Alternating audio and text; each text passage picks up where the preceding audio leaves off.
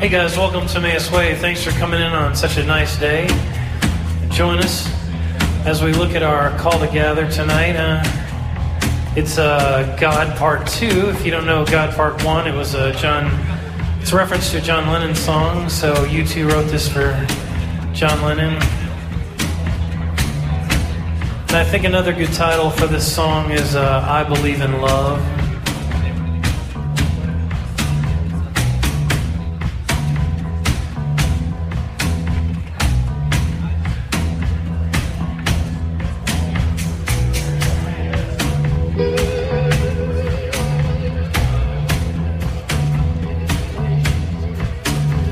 So the song has a pretty repetitive kind of blues feel, and if you haven't heard it, I'm sure you'll be able to jump in as we go along, or just feel free to listen.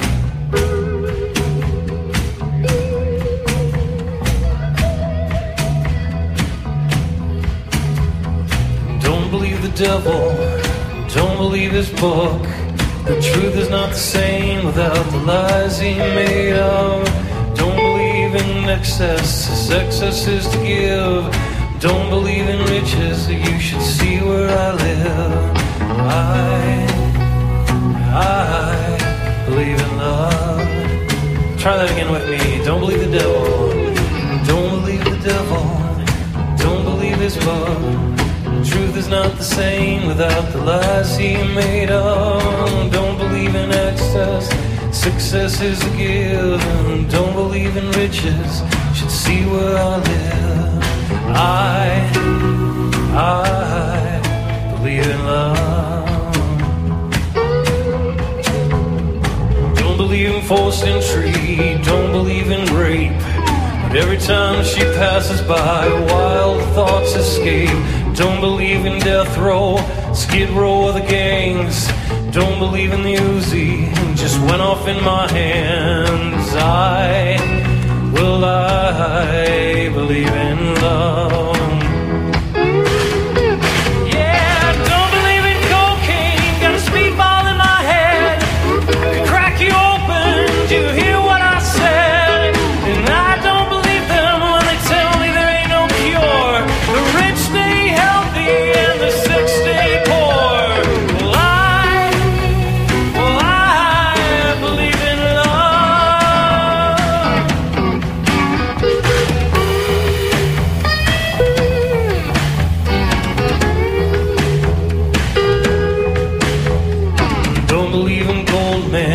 tied like a curse. It's some karma's gonna get him if I don't get him first. Yeah, don't believe in rock and roll, really changed the world. Spins and revolution, spirals and turns. I believe in love. Yeah, well, I don't believe the 60s, golden age of pop. Glorify the past when the future tries up. Heard a singer on the radio late last night. Says he's gonna kick the darkness till it bleeds daylight. I believe in love.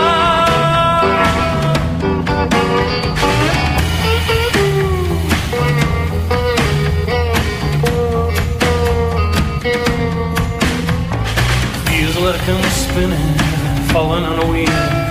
It always stops beside me with a presence I can feel. I believe in love.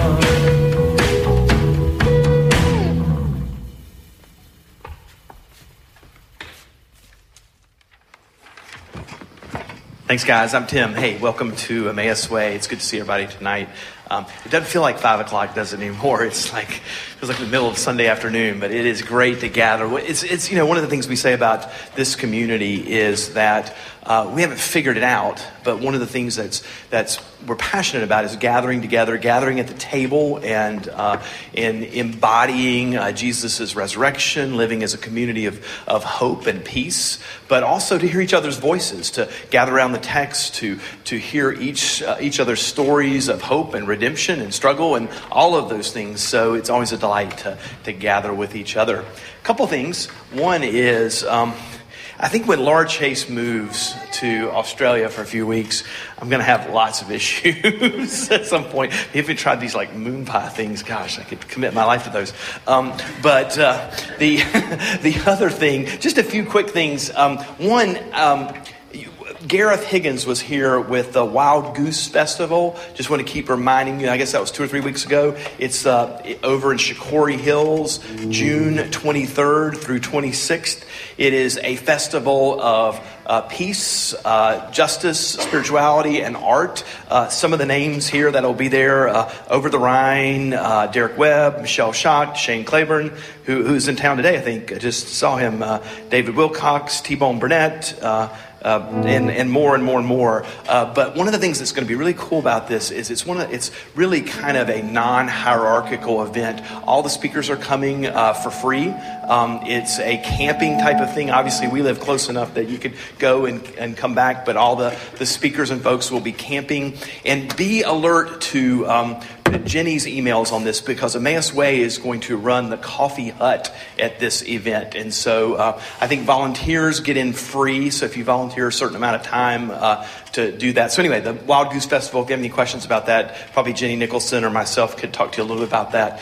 And another thing, there's a few copies of Conspire magazine over there, which is just a magazine that's written for communities like ours, small communities that are trying to embody justice, hope, the resurrection of Christ, all those things. And so grab one of those if you're interested. They were in town kind of seeking feedback. Also, Dan, where is Dan? Any feedback from, we've kind of been part of the Durham CAN process. We had a house meeting this past week. Oh, Vanessa, are you going to tell us a little bit about that? Everybody knows CAN is one of our primary partnerships in the community, a grassroots, nonpartisan organizing community for issues of voice and justice in Durham. We're right in the kind of the start of the process that kind of cycles every 2 years, where people gather all over the town to talk about issues and needs. We had one of those, and then Vanessa and I think Dave maybe went to kind of the Metro Caucus, which is one of the first big listening events that sets the agenda. So, Vanessa, do you have any feedback for us on that? Yeah, and I realized I wrote the whole summary and I left it home, so Dave tried to get everything. You didn't memorize it in advance? But it was more of a summary of the goals that they've had for the past year or two, and kind of setting the stage for when the next round of goals will be decided on. So one of the big things the last time around was the foreclosure crisis and putting a lot of pressure on banks to change their policies. There's a lot of kind of shady stuff going on, as I think a lot of you know, with foreclosures, and so trying to get things more legit and above board with those things, and putting a lot of pressure on like Bank of America, for example, since I think they're based in Charlotte and we have some clout with them. And like ESL and especially Latino students' performance in the Durham schools, there's a really high dropout rate and a really small percentage of Latino students who graduate. We don't really know why. So there's been a lot of people on that, and they'll kind of continue to be a priority. And I think right at the beginning, any other things? Oh, the open streets, they're having like block party type things this summer. I think there'll be 4, and 2 will be downtown and 2 will be in specific neighborhoods. Yeah, it's always fun when they do the open streets, because we can go and do and participate and then just cycle or walk over to church. And if you're kind of far away, you can park here and unicycle the streets, or otherwise, if you're lame and need 2 wheels, I think that's okay. Is that right, Chad? Yeah. And I think there will continue to be couple meetings in May that will decide the next round of priorities. Yeah, I'll keep you guys posted. You know, I met with the school superintendent 2 weeks ago with a group from CAN on ESL and Hispanic student performance. That's going to be a major issue here. So lots of good things happening. I mean, tonight you'll hear a mission story. One of the things that we want to do as a community is make sure you are invited into our life, just in terms of what people are doing individually, in terms of lives of mission, or the partnerships that we hold precious. And so CAN is one of those, and our host realities and others. So again, please be invited, and never be shy about joining into those things. Tim Carlos, good to have you back this evening, buddy. Thanks, Tim. Yeah, we're going to continue with our songs, preparation for our continued conversation in the Gospel of John. And we've been talking about, we've had several passages where Jesus has declared himself to be the light of the world and talks about who he is as the Messiah. And it's interesting because he clearly keeps running into problems. The Pharisees really want to kill him at this point. He really threatens them. And then I think even his own followers are still having trouble figuring out that he's the light of the world, what that means, because they want him to free the Jews from their captivity with the Romans, and he's not doing that. And then he'll do some miracles, but they don't seem to make sense to what they want. And so these next two songs, I think, talk about that idea of something like in Beautiful Day, it's talking about really noticing something as beautiful as a day can be. And I think there's a parallel with Christ. He's kind of saying, notice me, I'm what God's doing. But at the same time, you'll notice in the song, everything isn't fixed. You know, it says a heart is a bloom that shoots up through the stony ground. It's not like it blooms up through this great, nicely plowed field. There's tension in this song. And then also in our next song, Beacon, the light is certainly in contrast to the darkness. So hear that as we do these.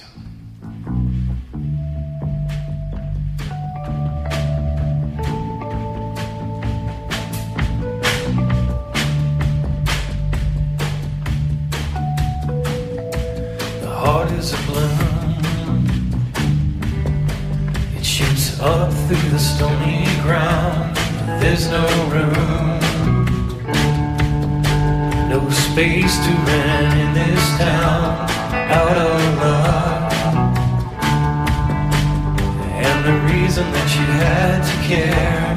Traffic is stopped, and you're not moving anywhere. Thought you found a friend to take you out of this place, someone you could lend a hand, return for grace. It's a beautiful day. Sky falls, you feel it, a beautiful day. Don't let it get away. You're on the and you've got no destination. You're in the mud, in the maze of her imagination. You love this town. Yeah, well, even if that doesn't ring true, you've been all over, and it's been all over you. It's a beautiful day.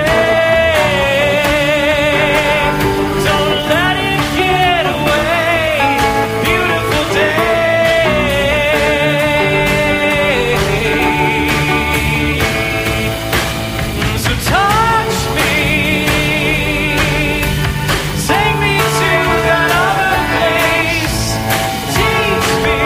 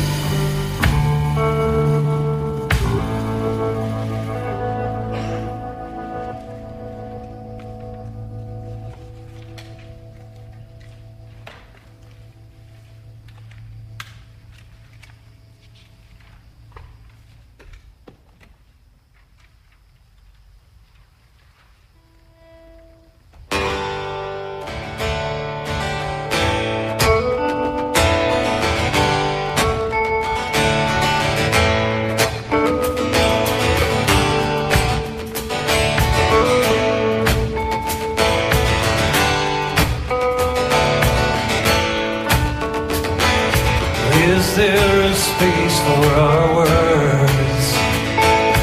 Is there a place here for us? Where can a faithful heart turn when generous grace gathers dust?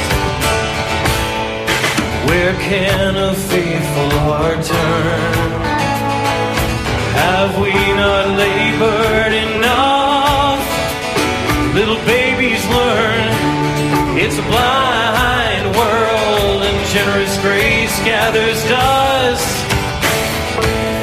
It's a beacon shining ever bright. The light at the end of the tunnel is in your eyes. You're the lamp to my feet and the arms at my side. And I will not be afraid. Victory hides in darkest places. Shine. Victory hides in darkest places. Shine. Victory hides in darkest places.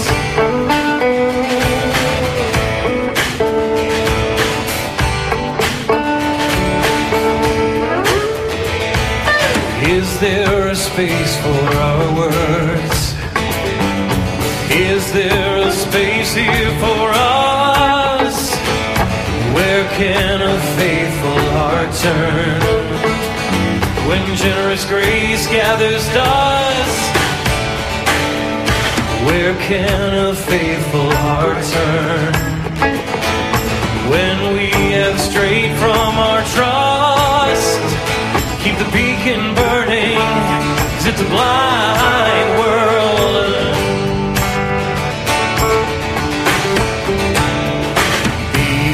Beacon shining ever bright. Light at the end of the tunnel is in your eyes. You're the lamp to my feet and the arms at my side. And I will not be afraid. Victory hides in darkest places. Shine. Victory hides in darkest places. Shine. Victory hides in darkest places.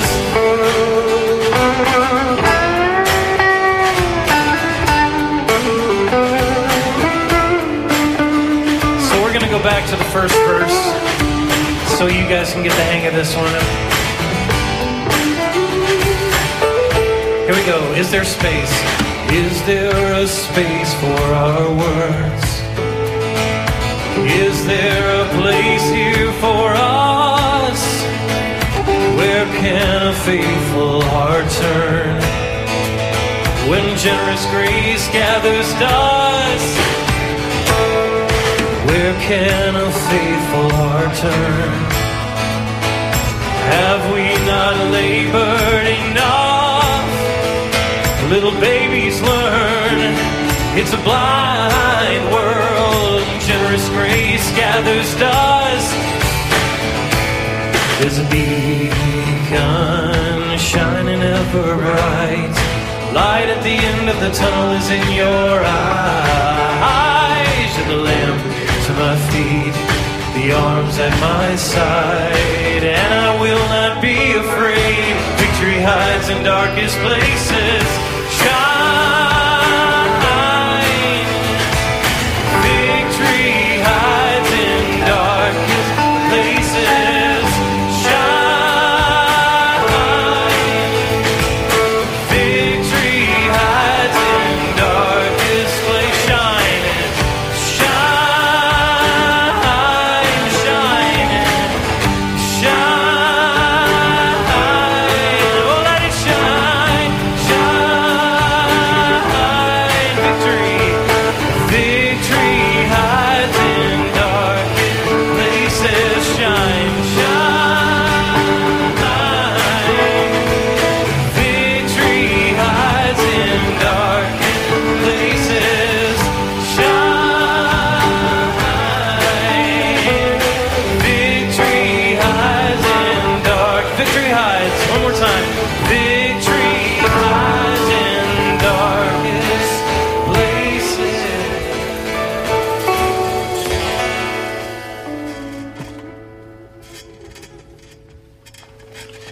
Wade, I can see your brain spinning on that. That's a really good telling of kind of where we are in John at this point. In fact, probably a lot of you have had that experience where you've tried to be faithful over something. I mean, you really tried to live faithfully, or at least figure out exactly what that meant, and you encountered profound either distaste or somebody who challenged your act of faithfulness.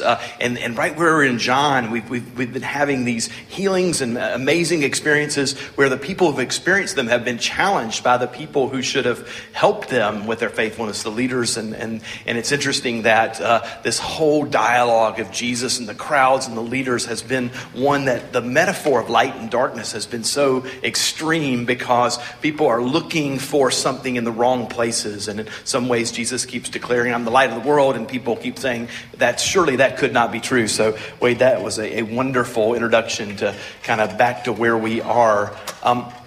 One of the things that we have wanted to do on Sunday evenings, and it's been thanks to Julie and a bunch of other folks who've been a part of that, is to do a better job of telling our stories, stories of our lives. Vanessa, a bunch of folks have been up to kind of doing this over the last several months, encouraging us, challenging us, raising conundrums that are not easy to respond to. And we also want to tell stories of mission, ways that we are trying to live out our faith, both as encouragement as also an opportunity for the storyteller to be encouraged as well. And I think Jesse DeCanto is going to share with us tonight. So Jesse, I'm going to clear a space for you up over here. Jesse is, as most of you guys know well, really careful with that, is a writer at the News and Observer, and you've been contemplating a variety of changes in your life. So love to hear your story. Yeah, thanks. A lot of you have probably heard this saying by St. Francis of Assisi that goes something like, preach the gospel to every person and use words if you have to. And that's been something that's always kind of resonated with me, because I grew up in a very legalistic setting, in mostly in my schools, private Christian schools in my college. And I could see the power that words had to undermine the gospel as much as to convey it. I had actually had the experience when I was in college. I was doing like a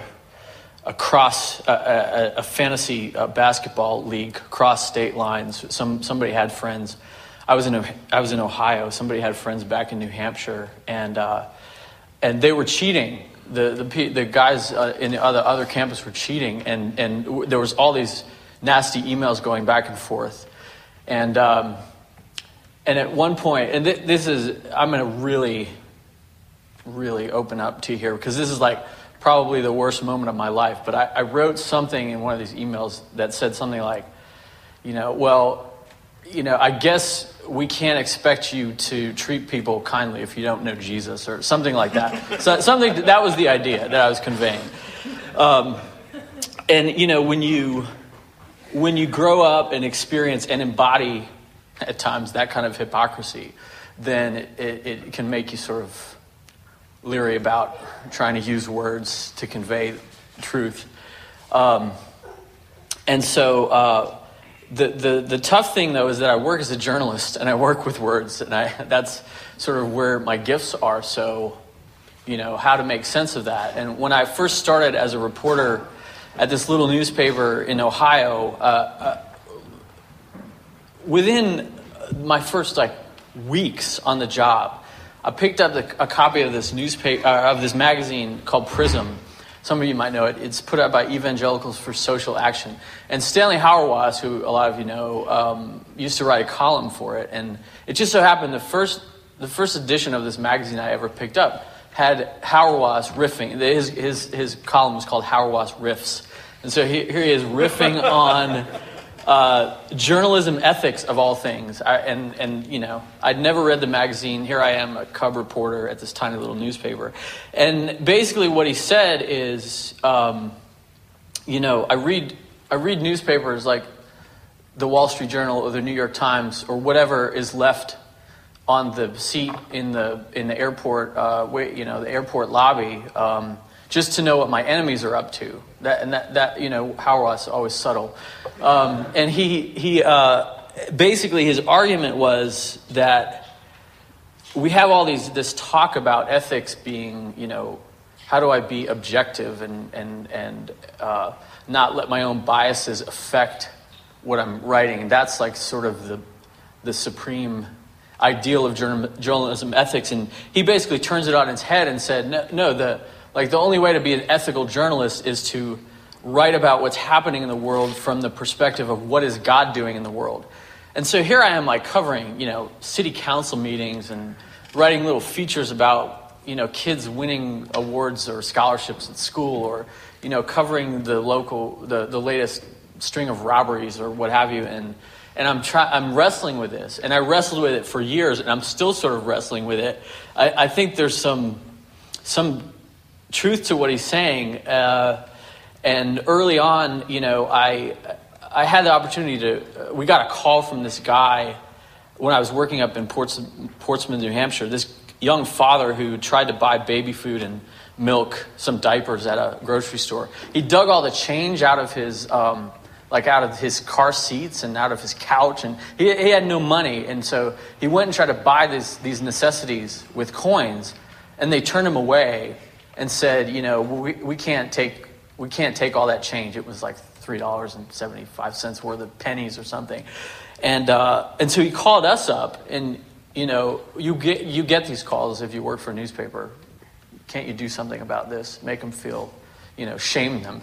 So I shamed them, and he, it worked out. But I mean, that was my first experience. They had a big ceremony, apologized to the guy, and they did right by him in the end. But that was kind of my first experience of feeling like, well, I guess maybe there's some way that this work can be useful to doing justice. But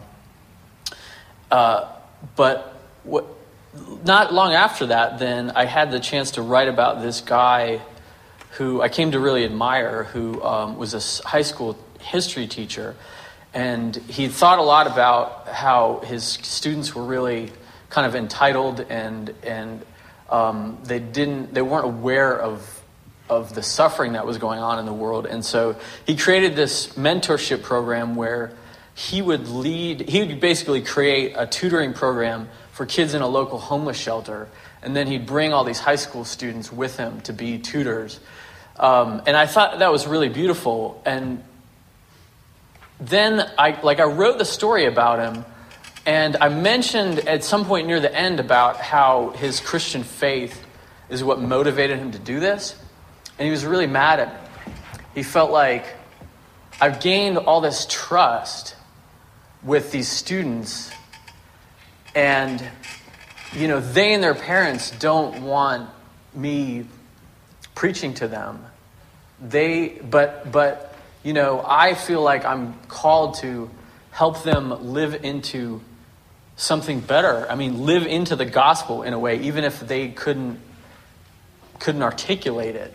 And that was like really, really kind of life-shaping to me. And so, as I've thought about this, St. Francis idea, preach the gospel to everyone and use words if you have to, I guess I've come to see my role as bearing witness to those deeds that are communicating the gospel, and not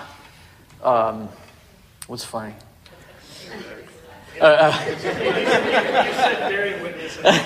There we go. Jesse, that's the scariest feeling in the world. Sitting in the round around your friends. It's usually Dan Rhodes that does me. He starts laughing like that, and I'm like, oh my gosh, what have I done? It's going to be 20 minutes, and I won't know. And so glad you had that experience.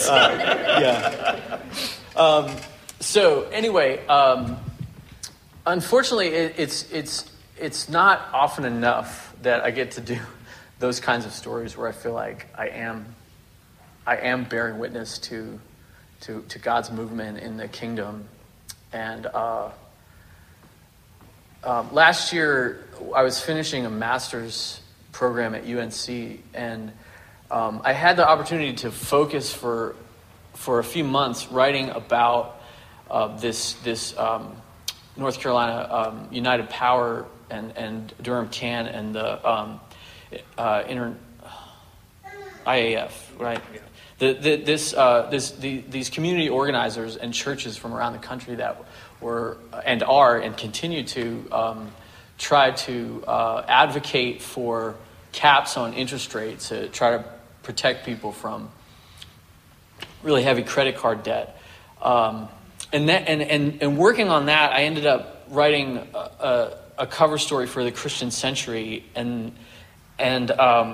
since that time, over the past year and a half, I've been able to do more and more work for them. And there's a magazine over at Duke Divinity School called Faith and Leadership. I've written actually for Prism that Howard Wass column where I found that for a number of years. I just got to write a story about TROSA and the work they do here, helping people recover from substance addictions. And I'm right now working on a story for Reason Magazine out of Washington, D.C. about the injustices of the immigration enforcement and detention system. And so finally, something is happening that I never thought would, and that it's starting to look like I could make a living as a freelancer and doing these kinds of stories that I think really matter. And you all can really help me with that, because one of the things I've discovered is that I'm more valuable if I can get out. I mean, I can pitch and try to get people interested in a lot of stories in Durham and North Carolina, but if I can figure out what's going on in other parts of the country and the world too, then it's easier to get real estate in these magazines that have limited amounts of it. So I'm planning some trips to Minneapolis, Austin, Washington, D.C., and trying to line up stories that I can do in those places. But so all that to say, I sort of want to be a conduit for these kinds of stories, but I don't know where they all are. I just keep looking for them and trying to get these editors interested in them, and that's going well. But I'd sure appreciate being able to draw on your networks here and elsewhere, and just getting ideas for things that, for stories that the church and the world need to hear. So thanks a lot. I appreciate you listening.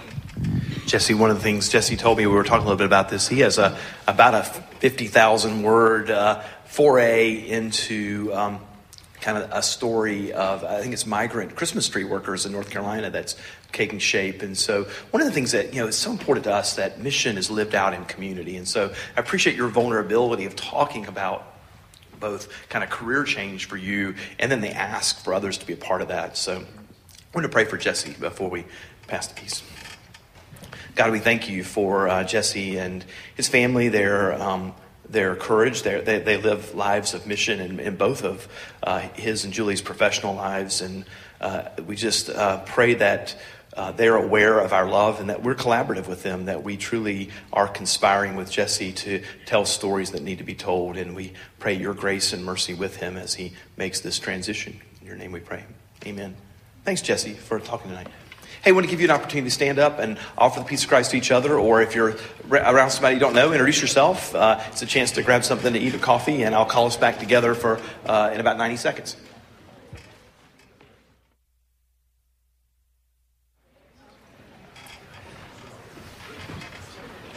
So I was at this editorial thing today for Conspire magazine, and they were asking for feedback, and it's a very artsy kind of font and layout and all of these things, and it's a little hard to kind of adjust your eyes and see it and those sort of things. And I said, sometimes, again, just in my temperament, I'm thinking, because I'm kind of a line and square kind of temperament person, sometimes this is hard to see. and Shane Claiborne shoots back at me, well, you are in that demographic now where it's hard to see. I can't believe I'm getting accused of being in the old demographic, but I'm going to put on glasses tonight because I'm going to read a couple of things to you. So if that makes me really old, it's true.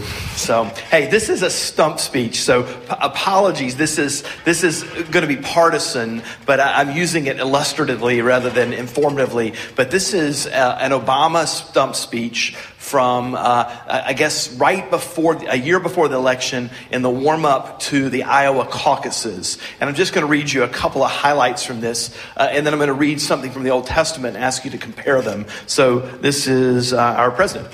Now, here's the good news. I can't imitate him. I wish I could. He has that great kind of clipping off the final syllable of every word, and I can't do that. Somebody probably can. But here's the good news. The name George W. Bush will not be on the ballot. Dick Cheney will not be on the ballot. The era of Scooter Libby justice and Brownie incompetence and Karl Rove politics will finally be over.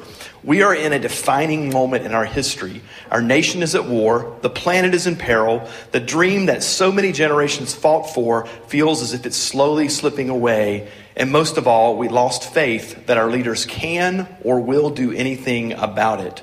And the only mission that was ever accomplished is to use fear and falsehood to take this country on a war that should have never been authorized and should have never been waged.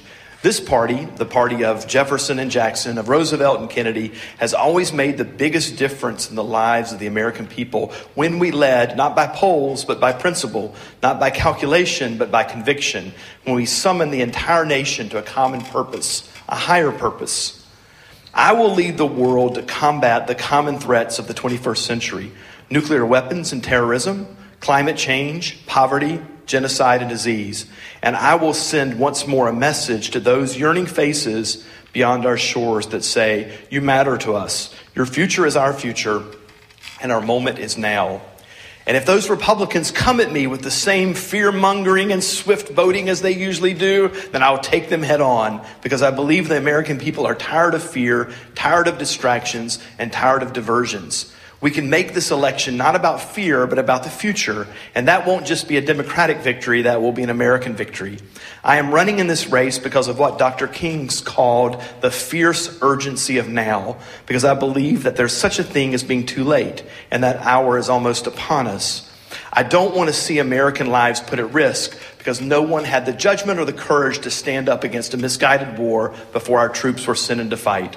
I'm in this race for the same reason that I fought for jobs for the jobless, hope for the hopeless, for the same reason I fought for justice and equality, because I will never forget that the only reason that I'm standing here today is because somebody, somewhere, stood up for me when it was risky, stood up when it was hard, stood up when it wasn't popular, and because somebody stood up, a few more stood up, and then a few thousand stood up, and then a few million stood up, and standing up with courage and clear purpose, they somehow managed to change the world.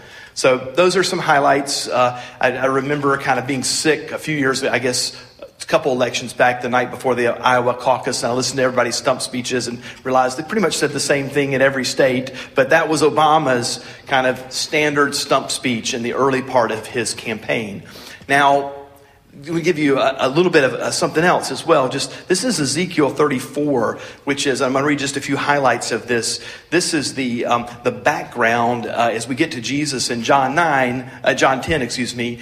This is probably the text that his audience would have listened to, would have known. So these are just a few highlights. Woe to you, shepherds of Israel, who only take care of yourselves. Should not shepherds take care of the flock? You have not strengthened the weak, or healed the sick, or bound up the injured. You have not brought back the strays, or searched for the lost. You have ruled them harshly and brutally. This is what the sovereign Lord says. I am against the shepherds, and will hold them accountable for my flock. I will remove them from tending the flock, so that the shepherds can no longer feed themselves. For this is what the sovereign Lord says. I myself will search for my sheep, and look after them. I will tend them in good pasture, and the mountain heights of Israel will be their grazing land. There they will lie down in good grazing land, and there they will find a rich pasture on the mountains of Israel. I myself will tend my sheep and have them lie down, declares the sovereign Lord. I will search for the lost and bring back the strays. I will bind up the injured and strengthen the weak, but the sleek and the strong I will destroy. I will shepherd the flock with justice. I will save my flock. They will no longer be plundered. I will judge between one sheep and another. I will place over them one shepherd, my servant David, and he will tend them. He will tend them and be their shepherd. I, the Lord, will be their God, and my servant David will be prince among them. I, the Lord, have spoken. You are my sheep, the sheep of my pasture, and I am your God, declares the sovereign Lord. So, quick shot at that. What are some comparisons between, I know you're not looking at this, but just broad impressions. What are any similarities between the Obama speech and the prophetic saying of Ezekiel 34, kind of a messianic saying talking about the coming king? Any parallels?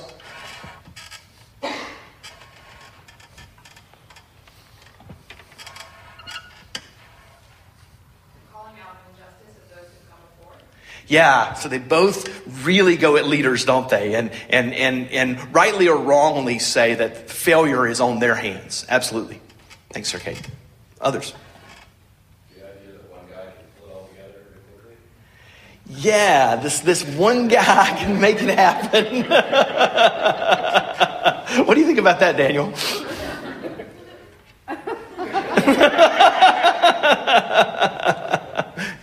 Yeah. Other reactions?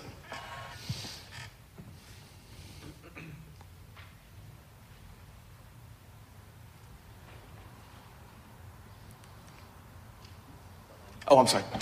Good to see you. Well, I think that, Obama claims to offer a paradigm shift when really he's just sort of another in the line of presidents, whereas the Lord is actually offering something completely different than what's come before. Interesting. Yeah. So that's a good contrast. Absolutely. It's interesting that, we're talking about the leaders, but it's also interesting that the focus is on the sheep or the people. The focus is not there. The focus is on the leadership. So it's really saying that the people in both cases are followers. Right. Absolutely. They're sheep. They're very dependent on who leads them. Yeah. Back to Daniel's comment, I was watching political speeches with a friend. We're speaking somewhere, and he was a big Obama supporter. And one of the first things that he said listening to this is like, my goodness, our presidential candidates now are so eschatological. That kind of the word that means focusing on the end and the conclusion of all things. We almost expect our leaders, don't we, to solve every problem in the world. And if they're not declaring peace in our time or the end of poverty tomorrow, we don't believe them, do we? Though if you sit back and kind of go, my goodness, I'm not sure that's going to happen. But isn't that us as we listen to a political speech? We are yearning, we're dreaming, we're hoping for something entirely better. And believing that possibly it could happen. And to promise that, in some ways, one has to indict what has gone wrong, so to speak. And Ezekiel 34 is a strong kind of denouncement of how the people of Israel were led. A prophet, a lonely guy looking at the people in power and saying, there's something incredibly wrong here. And in some ways, as we fast forward to John chapter 10, we're in the same circumstance. We're in the same moment, but now it's Jesus talking. And interestingly, just as you hear, Sarah's going to read a bit of the text tonight, but as you hear that tonight, think of Ezekiel 34. Remember that if you were a Jewish teenager or a young person, or especially if you were old, you would have sat in the synagogues, you would have gone to the temple, you would have heard these texts read over and over again of the Lord promising a shepherd, promising a king in the line of David. This was messianic talk. And so in some ways that prepares us to hear what Jesus says to a crowd of people, many of whom are ready to stone him for his words. John 10. Very truly I tell you, Pharisees, anyone who does not enter the sheep pen by the gate, but climbs in by some other way, is a thief and a robber. The one who enters by the gate is the shepherd of the sheep. The gatekeeper opens the gate for him, and the sheep listen to his voice. He calls his own sheep by name and leads them out. When he has brought out all his own, he goes on ahead of them, and his sheep follow him because they know his voice. But they will never follow a stranger. In fact, they will run away from him because they do not recognize a stranger's voice. Jesus used this figure of speech, but the Pharisees did not understand what he was telling them. Therefore, Jesus said again, very truly I tell you, I am the gate for the sheep. All who have come before me are thieves and robbers, but the sheep have not listened to me. I am the gate. Whoever enters through me will be saved. They will come in and go out and find pasture. The thief comes only to steal and kill and destroy. I have come that they might have life and have it to the full. I am the good shepherd. The good shepherd lays down his life for the sheep. The hired hand is not the shepherd and does not own the sheep. So when he sees the wolf coming, he abandons the sheep and runs away. Then the wolf attacks the flock and scatters it. The man runs away because he is a hired hand and cares nothing for the sheep. I am the good shepherd. I know my sheep, and my sheep know me. Just as the Father knows me, and I know the Father, and I lay down my life for the sheep. I have other sheep that are not part of this pen. I must bring them also. They too will listen to my voice, and there shall be one flock and one shepherd. The reason my Father loves me is that I lay down my life, only to take it up again. No one takes it from me, but I lay it down of my own accord. I have authority to lay it down and authority to take it up again. This command I received from my Father. The Jews who heard these words were again divided. Many of them said, he is demon-possessed and raving mad. Why listen to him? But others said, these are not the sayings of someone possessed by a demon. Can a demon open the eyes of the blind? Thanks, Sarah. So just a quick comment there from you guys. So you have heard the words of Ezekiel all your life, the promise of a good shepherd. Jesus stands up and makes this claim of himself. What does he say?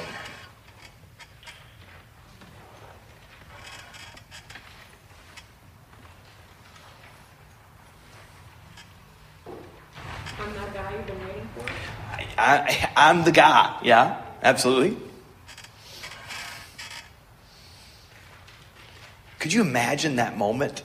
I mean, things take almost a larger than life feel, don't they? When if you've heard a song on the radio or you've read something and then you encounter the musician or encounter the artist, it's kind of like, could it really be that moment?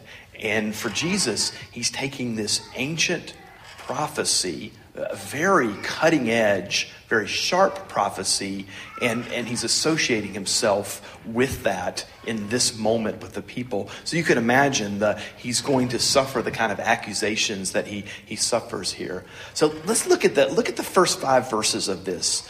Now, Philip, I'm not sure if John wrote this in your English class, or if Jesus said it this way. I feel like you might have marked them down a little bit. You probably would have called this B- work rather than A work, I think. I'm just guessing, because if you read this, notice that he mixes the metaphor, so to speak, is that this really is 2 parables smashed together. But notice what Jesus is saying is he's first saying that I am the sheep gate. Now, I don't know if you've ever seen this. I have seen this a couple times, particularly, Denise, we've seen this together in the Maasai part of Africa. You remember how they would have, their huts would be built with the doors facing kind of a common corral, and their animals, I think they were goats, and I'm not sure what else, the goats for milk, and would have been in the common corral that the whole village kind of did, but there would have been one gate that didn't lead into people's homes. And I think what people did, if I remember correctly, they would often bring their goats in from the corral into their home for the evening to protect them even more so from wild animals, things that would try to kill them. But there always was a common gate where you could take them out into pasture land to kind of eat. And so what Jesus is saying is, I am that common gate. I am the gate. For sheep to find pasture, to find life, to find food, to find solace, you have to go through me. I am the gate. And this is why I think Philip would have dropped a B- on him on this, is then in the very middle of this, he switches this from the idea of the gate and he becomes the shepherd, so to speak. And the idea is in ancient shepherding, particularly in the ancient Near East, we think of shepherding often like with dogs, driving sheep and animals and things like that, cattle, but they usually marched in front of their animals and called them with their voices. And so now he's describing himself as not just the gate, but there is this intimacy of my people, the flock, the created human beings know me, they know my voice, they follow me. So in some ways what we get here is we get two pretty different metaphors squished together in the same story for Jesus to tell us a couple things about himself. But there are other actors in this story, of course. We meet thieves, we meet robbers, we meet hired workers. And in some ways, what we see here is a very, very critical, not veiled in any way, form, or fashion, a critique against the leaders of the day. Is that Jesus is saying, and this is such a huge thing, we've seen this constantly in John's gospel. It is not soft words. Jesus is saying things have either led up to my coming or there are things that I have to replace. And so Jesus is not kindly saying those who stand around me, the leaders of the people, those who are not going to follow my voice, those that are not going to sense that I am the gate, they are thieves, they're robbers, they're hirelings, they don't care. He's telling the people that you have been led into a corner. You have been led into dangerous ground by the people. So he's setting this up not as a them and me type of situation, but he's laying it all out there because we're right before his Passion Week begins. We're right before the cross that you've got to follow me, so to speak. And so Jesus is setting himself up as the good shepherd. This wasn't an unexpected thing. It was part of Ezekiel. There are several mentionings in the Old Testament. There are several parts of other gospels. This was normal language to talk to farmers, to shepherds, a very common way of saying that I am good and I want you to follow me. But John adds one aspect of shepherding. I'm going to quiz you on this to see if you notice this. There's one thing that he says that he's going to do that doesn't seem like good shepherding. Anybody notice that in the story? Wademan? There's the dying part. Yeah, so tell me how that helps. Yeah, I'm not so sure about that. Yeah, I mean, the one thing that John adds this, and Amy's smirking because she mentioned the same thing to me earlier this week. The one thing that John adds to this beautiful portrait of shepherding, I'm the gate, I'm the voice my sheep hear, is this intentionality that I am going to die for my sheep. I'm going to lay down my life. Now, let's imagine that Amy is indeed a shepherdess. You have, how many sheep do you have? A couple thousand, something like that. And you're wandering around and you make the plan to die. What does that do for the sheep? Not much. I mean, it's not good. I mean, if you had a choice between Andy as your shepherd and he plans to stick around and not kick it, and Amy is, you choose Andy because it's a better deal. But this is the aspect of this story that Jesus highlights as the most significant part of his goodness, is that he is going to die for his sheep. Now, this is a question that we've asked many times in our dialogues over John, is about the goodness of God. What is being said about God as person? Is God indeed good? Is God followable in this? And Jesus' answer to this, and John's answer to this, is that yes, because I will die for my sheep. Now, a couple thoughts on this. Death, I would be quick to say, is probably the most unpardonable subject to bring up in small talk? I mean, if you're at a cocktail party, you're hanging out with friends, and they say, let's talk about dying, or let's talk about what death does to our... I mean, what do you do with that person? I mean, you smile, you say, can I get you a drink? Can I introduce you to somebody who you can tell this to? I mean, no one wants to talk about death. And I think Jesus probably had the same reaction. Here's the disciples around him. They've put all their hopes in him, and he's planning to die. And the people have all these hopes of a messianic leader, and he's planning to die. I want to give a big thank to Jacob Levin. He had a great article for Pub Group this week on this whole idea of death. And there were a couple things that really caught my eye in this. Isn't it interesting? What did Obama basically promise to us in the stump speech? And I like Obama, what did he basically promise? Change the world. Change the world. And while he's doing it, what's he going to do? He's going to keep us safe. Can he do that? I mean, that's a pretty big job description. I mean, I like to look at my kids and say, I'll always be there for you. I will keep you safe. But the thing that always stops me from saying that is it's a lie. I'm not able to deliver that reality. But interestingly, in the world that we live in, that is the job of our government.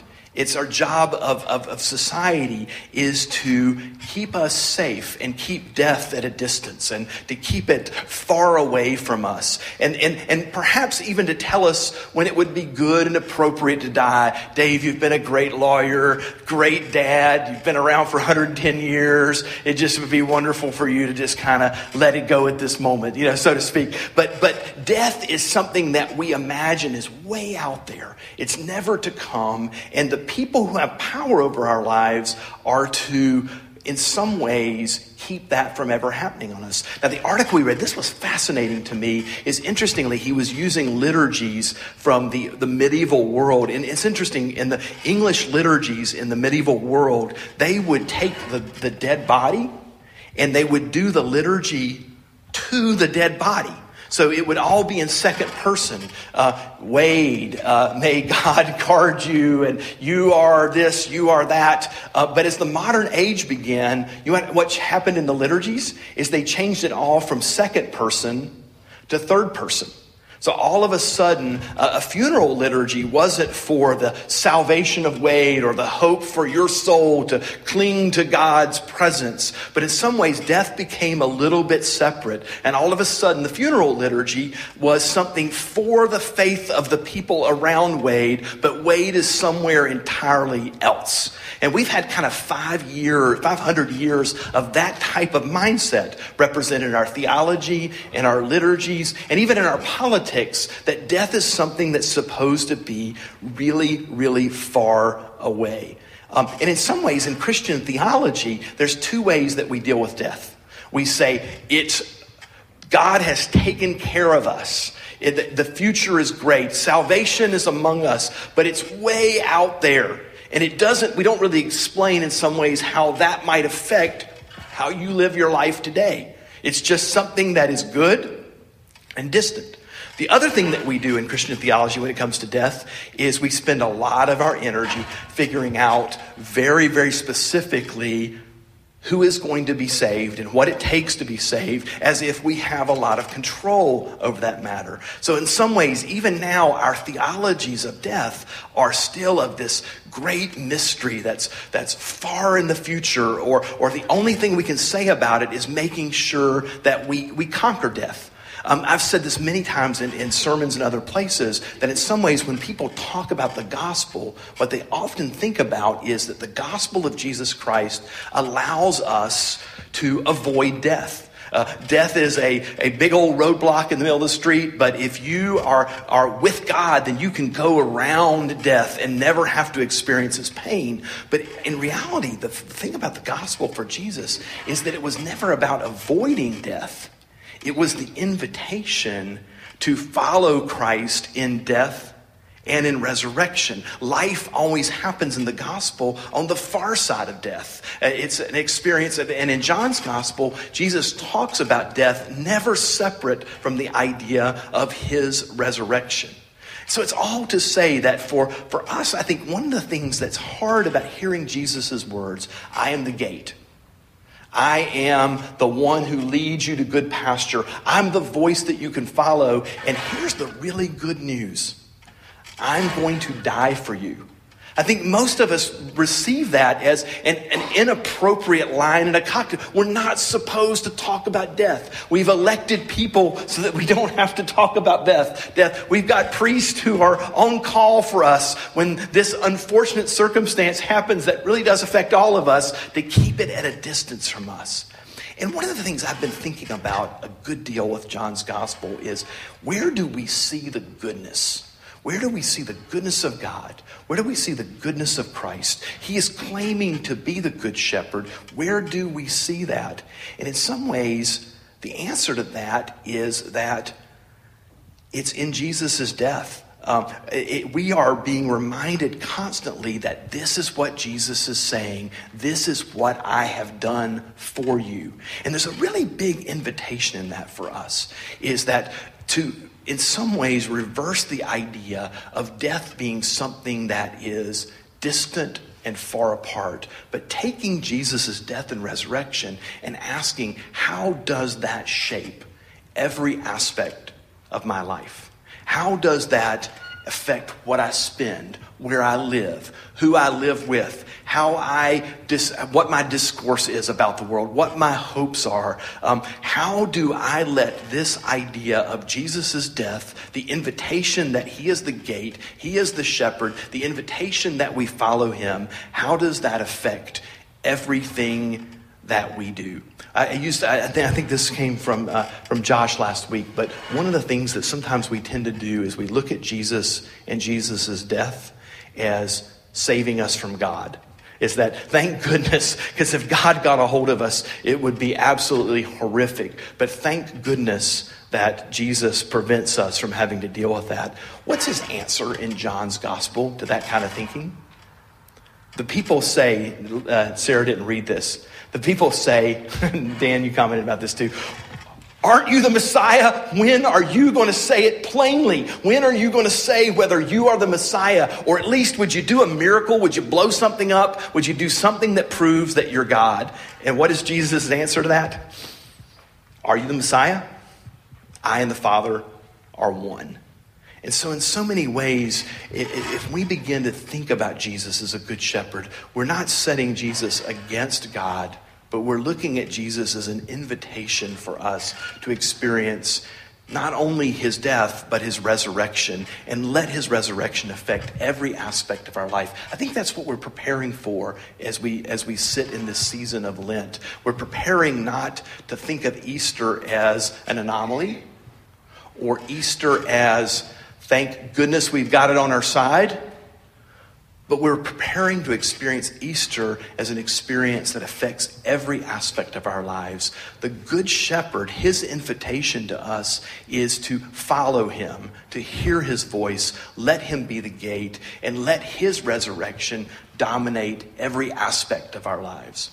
Wade, I think you and the guys are going to lead us in a musical confession and absolution tonight. But as we sing, I want to encourage us to ponder the thought of Christ as indeed a good shepherd, one who has invited us to enjoy him in life, death, and life again. Thank you, Tim. If you'll take a look at your lyrics we're going to do for our confession, Leonard Cohen song. We're only going to do some of the verses. Tim, you told me how many there are. There like 50 verses or something to this song? He wrote over 70 verses. 70, yeah. We're not going to do 70 tonight. But we're going to do the ones you have before you. And one of the things, this song, I think, at least the verses we picked have as their theme, a breakdown in love, a place where love sort of seems to fail. And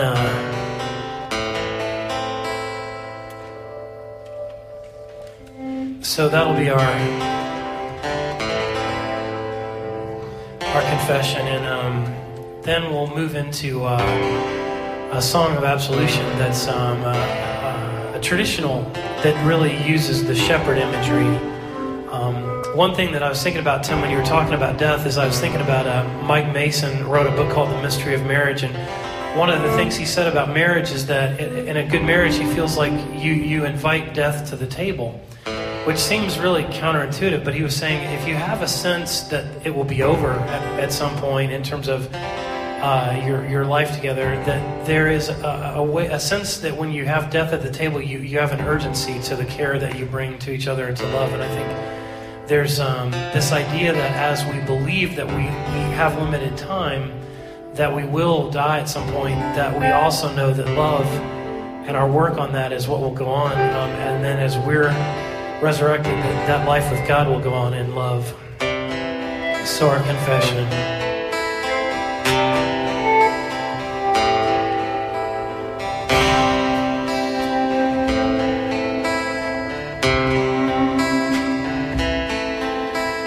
Heard there was a secret chord David played and it pleased the Lord, but you don't really care for music, do you? Goes like this: the fourth, the fifth, the minor fall, the major lift, the baffled king composing hallelujah, hallelujah.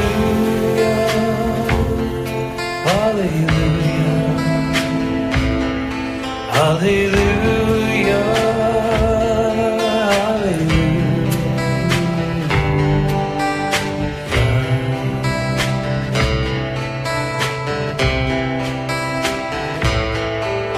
Your faith was strong, but you needed proof. You saw her bathing on the roof, beauty and the moonlight overthrew you. Tied you to a kitchen chair, she broke your throne, she cut your hair, from your lips she drew the hallelujah, hallelujah, hallelujah, hallelujah.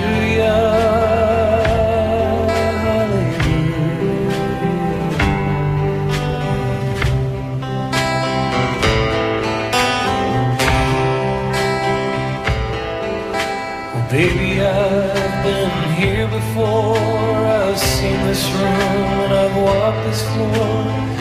Used to live alone before I knew you. Seen your flag on the marble arch, but love is not a victory march. Cold and it's a broken hallelujah, hallelujah.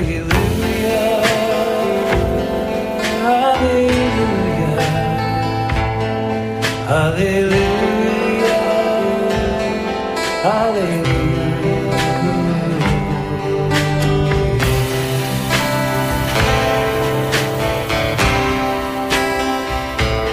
Yeah, there was a time when you let me know what's really going on below, but now you never show that to me, do ya? Remember when I moved in you, the holy dove was moving too. Every breath we drew was hallelujah, hallelujah, hallelujah,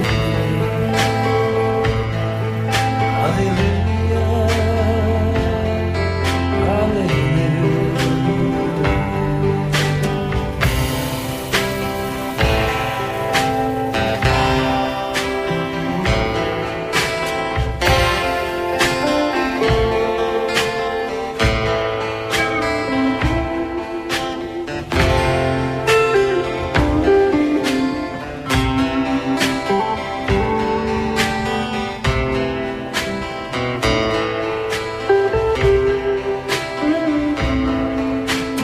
Maybe there's a God above. All I've ever learned from love was how to shoot somebody who outdrew you. It's not a cry you hear at night. It's not somebody who's seen the light. It's a call and it's a broken hallelujah. Hallelujah. Hallelujah. Hallelujah.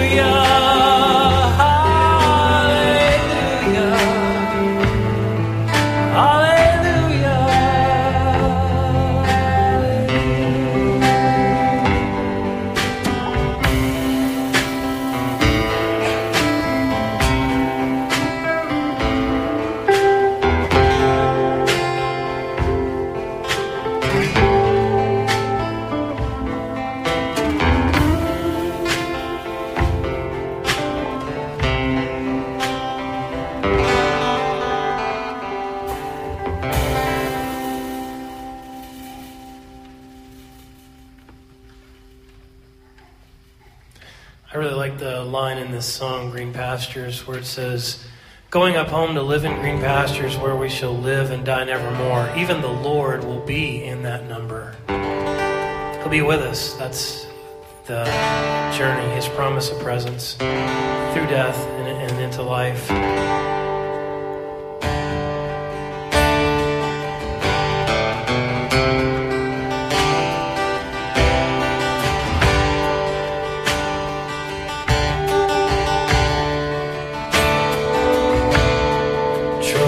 And trials often betray those on in the weary body to stray, but we shall walk beside the still waters with the good shepherd leading the way. Those who have strayed were sought by the Master. He who once gave his life for his sheep.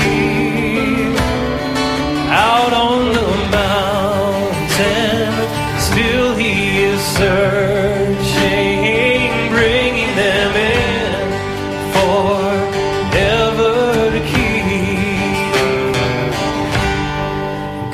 Up home to live in green pastures where we shall live and die nevermore.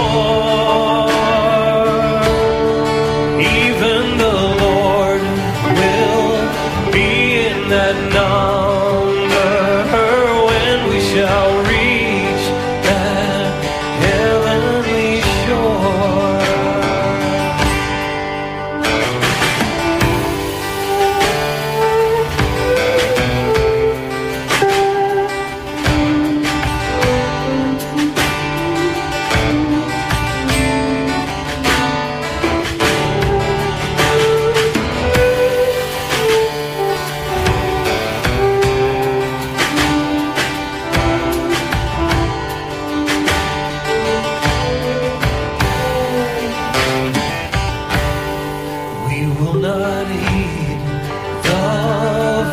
Of a stranger, for he would lead us all to despair. Following on with Jesus our Savior, we shall all reach that country so fair. Going up home to live in green pastures where we shall live and die nevermore. Even the Lord will be in that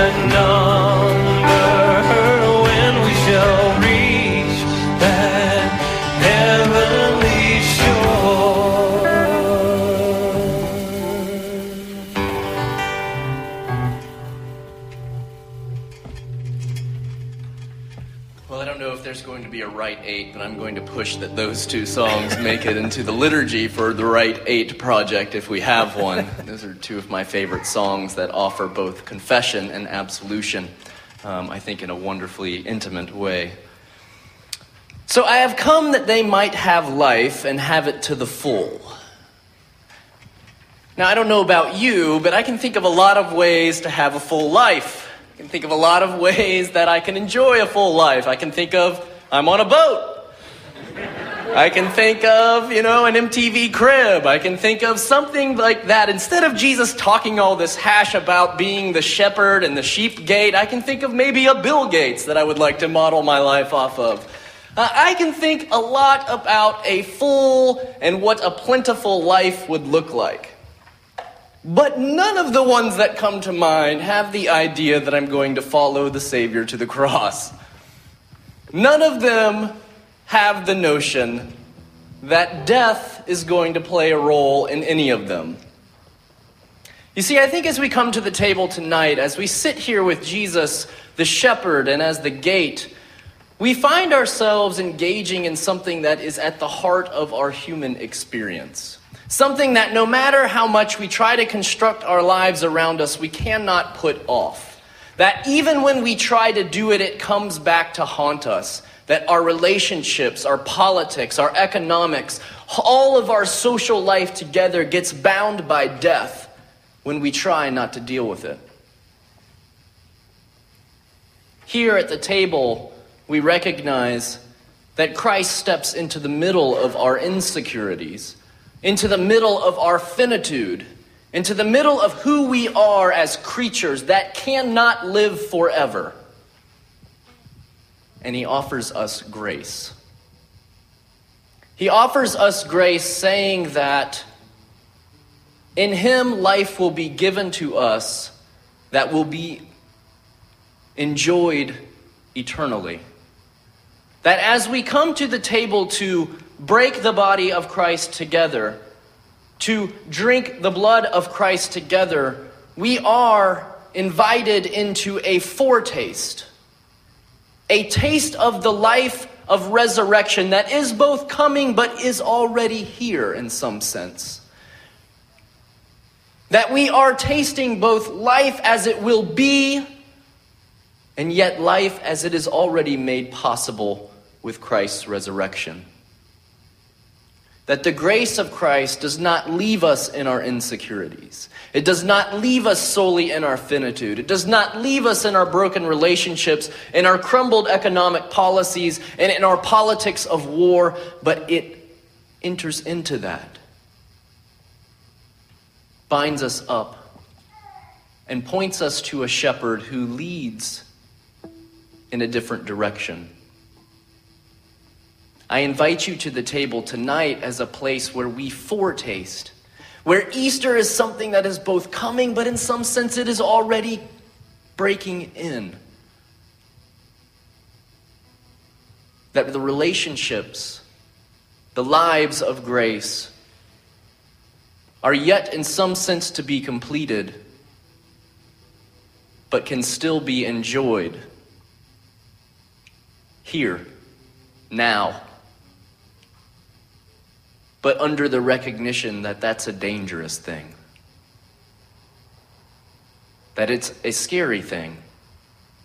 That it leaves us there to face the reality of death, not alone, but in Christ. At Emmaus Way, we celebrate an open table, meaning all of you are invited to come, to break the bread of Christ, to pour wine or juice for one another, saying, the blood of Christ shed for you. We do that here at Emmaus Way by gathering around the table, breaking it for one another. And as we offer bread to one another, we say, the body of Christ broken for you. And as we offer wine or juice to one another, we say, the blood of Christ shed for you. We do that tonight, recognizing that we are fragile, finite, insecure, in some sense, creatures that are only here for a small time. But we also do that with the great hope and the great present foretaste that Christ has gathered our lives up to God in grace. And that in that, God does not lose track of who we are. but invites us into a life eternal. I invite you now to the table. Come taste the fruit and the body of the Good Shepherd. Amen.